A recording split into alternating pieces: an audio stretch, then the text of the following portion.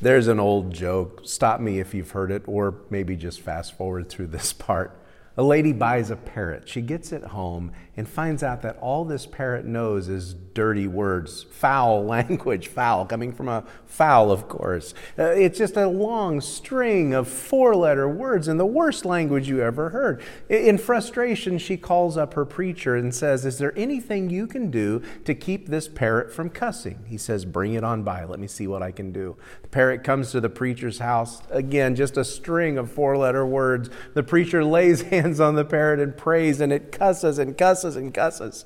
He kicks out his Bible and he reads the Bible to it for hours, and the parrot is constantly just with this filthy, filthy language. And finally, in frustration, the preacher grabs the parrot, opens his freezer door, shoves it in, and slams the door. The parrot, he can hear it cussing and fuming as it's in the freezer, but after a few minutes, it settles down. He leaves the parrot in there for about an hour, and after a while, he cracks the door open and says, "Are you going to behave yourself?" And he hears from inside, "Yes." "We're not going to have any more dirty words, are we?" And the parrot says, "No." And he lets the parrot out, and the parrot starts to warm up. And finally the parrot says, "I'm sorry if my language offended you." And the man says, "Thank you." And the parrot says to the preacher, "I just have one question." And the preacher says, "What is it?" And he said, "What did the chicken in there say?" You know, if there's one place where we know we all need work, it's with our language. Whether our language is foul, or whether our language is bitter, whether our language is angry, whether we're constantly down on other people and constantly down on ourselves. We hear ourselves quite loudly. Even the things we mutter under our breath, we can hear them very loudly, and we get frustrated with ourselves. Why did I say that? Why do I keep saying these things? We bite our tongue, we bite our lip, we chastise ourselves, and we probably come close to locking ourselves in the freezer if we thought it would help. Chapter 3 of James focuses on the words that we use, the things that we say, things that are good and things that are bad. Sadly, of course, mostly things that are bad. But it's not just that James wants us to have clean and positive speech. The issue begins in verse 1 of James chapter 3, where he writes, "Not many of you should become teachers, my brothers, for you know that we who teach will be judged with greater strictness." And while he applies this to those in teaching positions, those in leadership, those in positions of influence in the church, the point is made for everyone. There are people around us who are listening to us. They hear the things that we say. Do they hear speech that points them to Jesus? Do they hear our allegiance to him in the things that we say? Again, verse 1, "Not many of you should become teachers, my brothers, for you know that we who teach will be judged with greater strictness. For we all stumble in many ways, and if anyone does not stumble in what he says, he's a perfect man, able to bridle his whole body. If we put bits in the mouths of horses so that they obey us, we guide their whole bodies as well. Look at the ships also. Though they are so large and are driven by strong winds, they are guided by a very small rudder wherever the will of the pilot directs. So also the tongue is a small member, yet it boasts of great things." We've all felt that, haven't we? We've felt the power of the tongue and the difficulty of taming it. We've had those moments where we've said, if I had just kept my mouth shut, if I just hadn't said that, everything would be fine. We could spend all day beating ourselves up over the words that we've used, the things that we've said, but instead, I don't think that would be very productive, and instead, I don't think that's why James wrote this. Instead, let's hear the warning, and let's hear the promise that we have from God. We hear these words from James, and we know the truth of these words. We've felt the truth. If you don't control your tongue, it will control you. Now, my Bible at the beginning of James chapter 3 has a heading, and the heading says, Taming the Tongue. It's an interesting choice of headings because James goes on to say that's impossible. It's not possible for us to tame our tongues. Continuing on with verse 5, how great a forest is set ablaze by such a small fire, and the tongue is a fire, a world of unrighteousness. The tongue is set among our members, staining the whole body, setting on fire the entire course of life, and set on fire by hell. For every kind of beast and bird and reptile and sea creature can be tamed and has been tamed by mankind. But no human being can tame the tongue. There it is in the very last verse, there in verse 8. No human being can tame the tongue. The tongue is a fire, James says. Not a campfire that keeps you warm, not a nice warm fire in the fireplace on a cold winter night, but a spark that becomes a blaze, a spark that becomes a blaze that's out of control.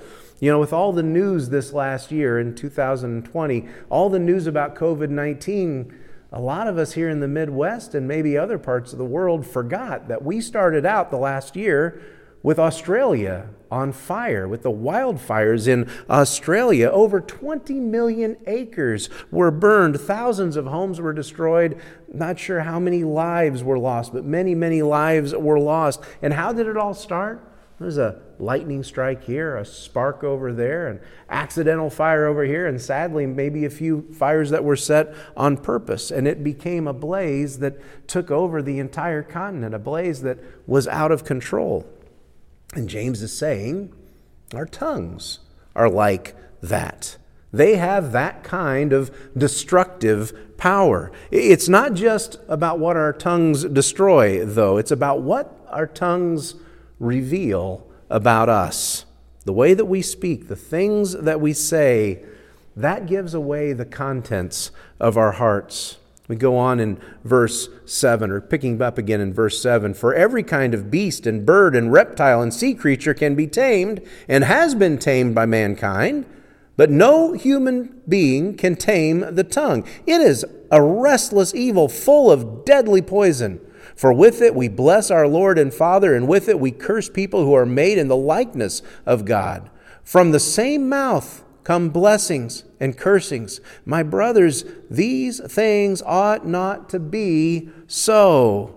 You hear those last words. These things ought not to be so. That's a rebuke for every one of us. James is saying we know better. You know better. There is no excuse for this kind of language. And yet, let's be honest, we'll make excuses anyway. I've heard excuses. I've used the excuses. It's just guy talk. That's the way guys talk when you get guys together. I've heard good Christian people make excuses for some of the worst language imaginable by saying, well, that's just locker room talk. That's how people are when they're being free, when they're feeling open, when they're able to say those kind of things. Is that what James is saying? Is James making excuses? Is James saying that locker room talk is okay? Well, what about James's brother? I've mentioned before that very likely this James is Jesus' younger brother, his half-brother, the son of Mary and Joseph. What does Jesus say about the words we use? Well, in Matthew chapter 15, verses 18 through 20, Jesus says, "But what comes out of the mouth proceeds from the heart, and this is what defiles a person. For out of the heart comes evil thoughts, murder, adultery, sexual immorality, theft, false witness, slander. These are what defile a person." We've got to stop making excuses, and we've got to start agreeing with the Word of God when we hear and when we say some very horrible things that ought not to be so. We know better, and we can do better. If you don't control your tongue, it will control you. James continues in verses 11 and 12. Does a spring pour forth from the same opening both fresh and salt water? Can a fig tree, my brothers, bear olives, or a grapevine produce figs? Neither can a salt pond yield fresh water. Nature has no duplicity. Nature has no hypocrisy. What you see is what you get. If you see a fig tree, you know there won't be olives on it. If you have a freshwater spring on your property, you're not going to get salt water out of that. Folks, we got to own this. We need to own this problem. Sometimes we don't sound like people of faith. Sometimes we don't sound like people who have pledged allegiance to the heart of Jesus. People are listening to us. Our neighbors are listening. The people around us are listening. When they hear you, they're going to know what you're about. And so what will they hear? And what will they know?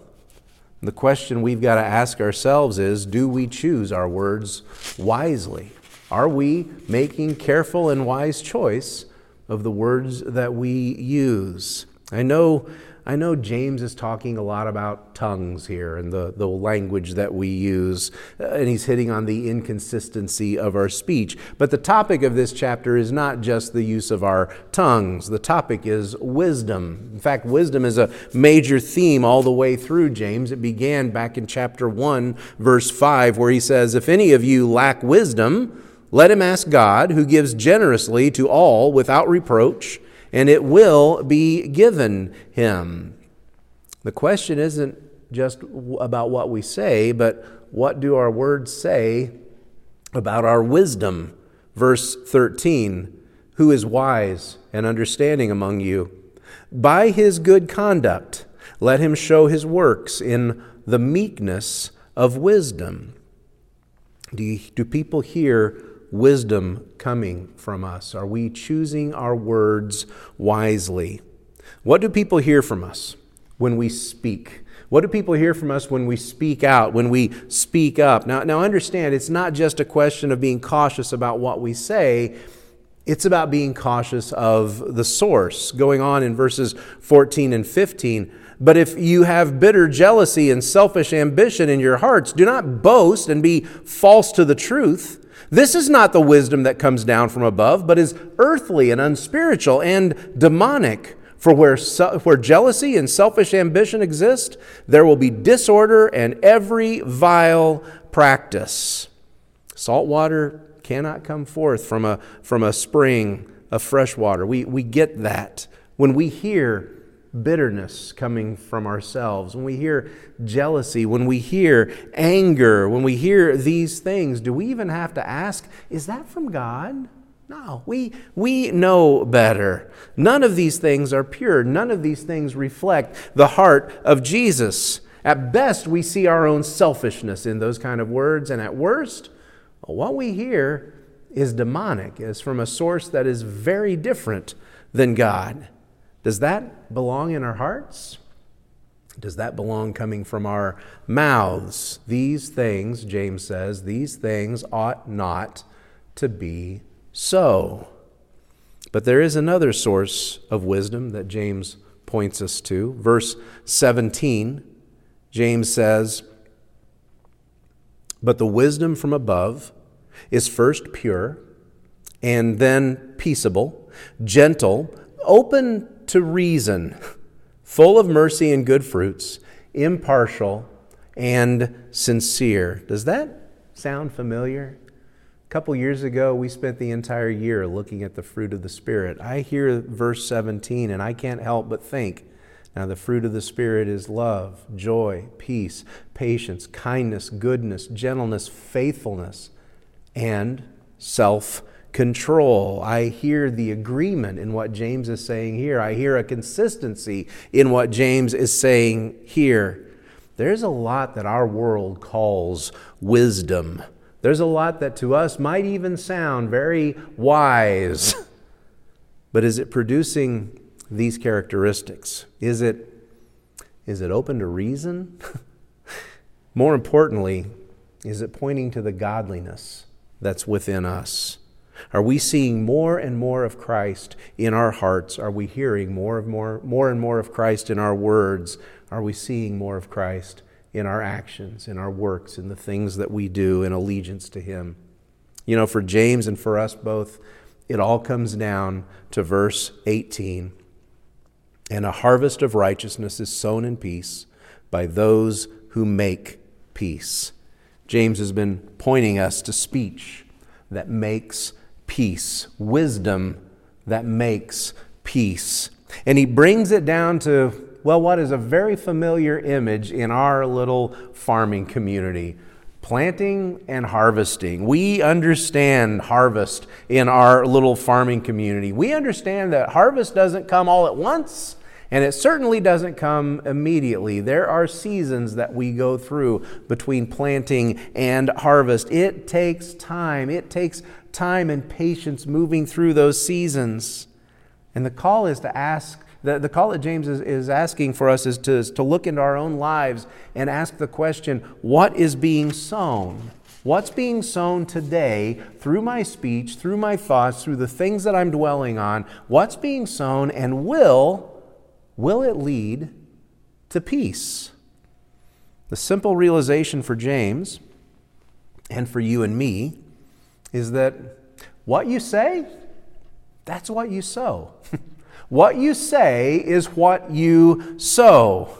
It's been a very direct path to this last verse of James chapter 3. James began that not many of us should become teachers. Not many of us should have that kind of influence over other people. And then he went into the danger of allowing our unchecked words to influence others about who we are and about what we stand for. It's not just that, but the realization that our own words come from some source of wisdom, and we should be concerned as to what that source is. And he brings it down to this very simple statement in verse 18. And a harvest of righteousness is sown in peace by those who make peace. A harvest of righteousness.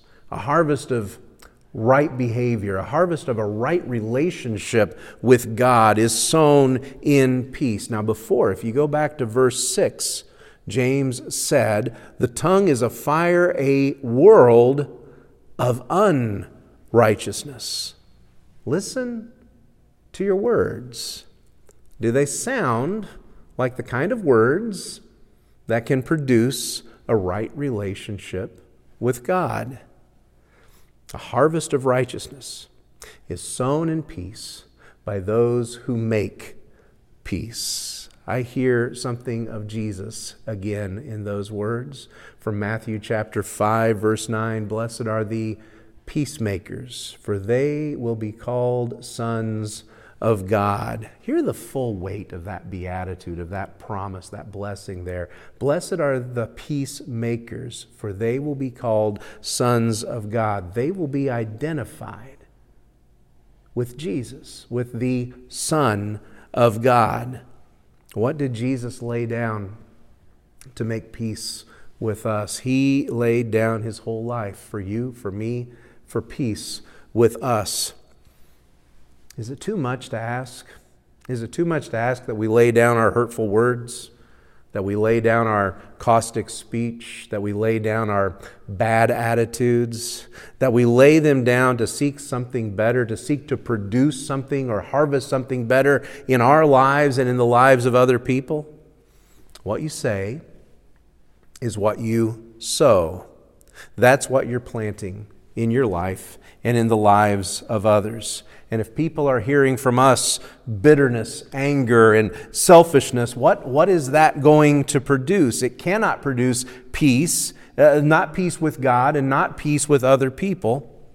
And can we go ahead and make the jump here and realize that today, not all speech is verbal, not all speech uses the tongue, but a lot of speech uses our fingers as well. So much of the speech that defines us is not a matter of just of what we say, but of what we post, what we share online. It's not just a matter of what you say is what you sow. What you post, that's what you plant as well. I've shared this before. I think there are kind ways that we can help ourselves and that we can help others correct the problems that we have with our speech. There are times when I've heard someone saying some very unkind things and hurtful things, angry things, and there are times when I've had the wherewithal to stop and say, you know, it's really hard to hear the love of Jesus in what you're saying right now.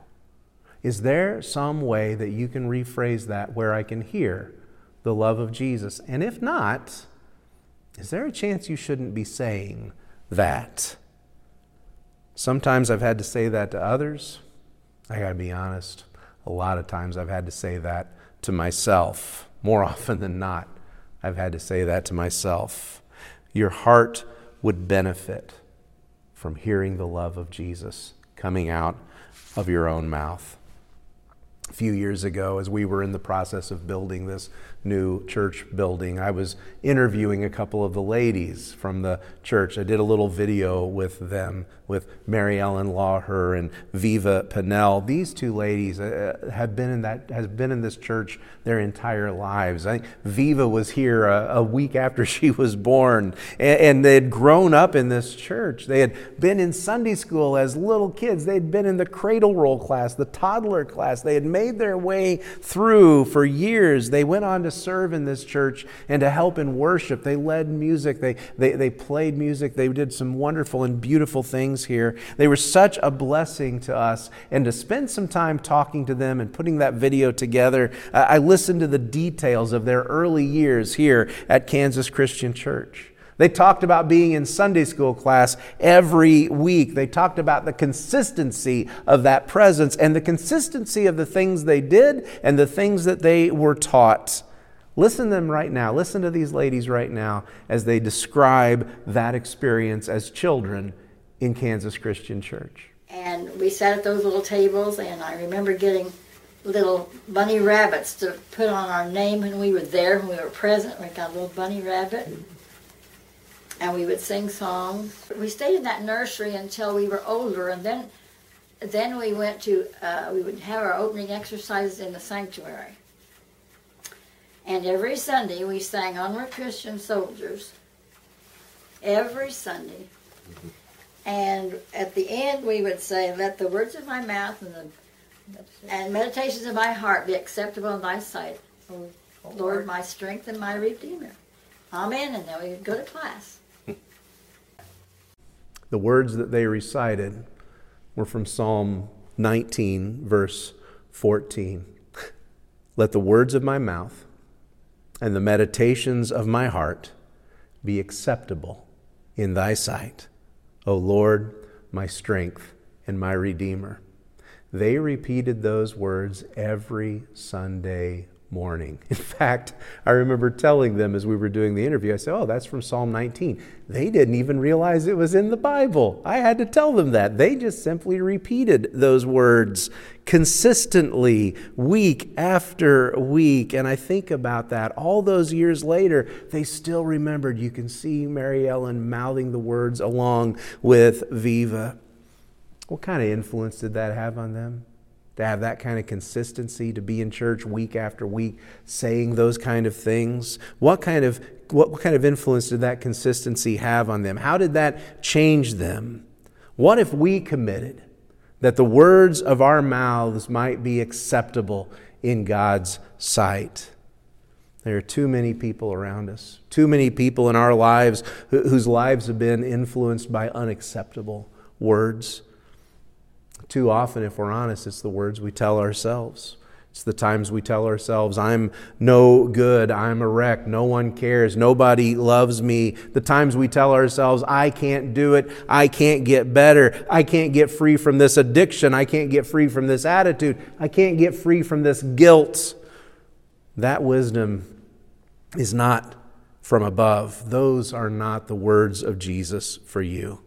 Sow the words of peace in your life, and you'll harvest His peace for yourself. And realize the words you sow in other people's lives, the words you say to others, they're planting something. They're planting something in them also. So why not plant peace? Why not plant mercy? Why not plant the love of Jesus? Let's commit now to a season that will come when we will harvest righteousness. It's not going to happen all at once. It won't get here today. But let's start now with the things that we say, the things that we sow, and let's see how God can use our words. When Christ gave his all to us, it was to take away all that was within us that was not of him. It was to take away all unrighteousness. It was to take away all of that uncleanness. Let's remember that today as we take communion. It's so easy for us to beat ourselves up because we recognize when we fail. We hear it in our speech way too often. But let's remind ourselves today of what Christ took away for us. And let's commit to keeping it away. Let's commit to a harvest of righteousness that begins today with some words of peace. Will you pray with me? Father, we thank you for the promise that we have from your Son. Lord, there's so many people that are carrying things around, and they're carrying guilt, and they're carrying shame, and they're carrying their pain. And yet every one of those have been removed through your Son, Jesus. And so as we take communion today, let us remind ourselves of what Christ gave for us, that in giving his body and giving his blood and giving of himself, he took away all of those things that would keep us from righteousness, keep us from a right relationship with you. Lord, how dare we pick those back up? And so would you, through your Spirit, continually encourage us with words of peace. May the words of our mouths and the meditations of our heart be acceptable in your sight, O Lord, our strength and our Redeemer.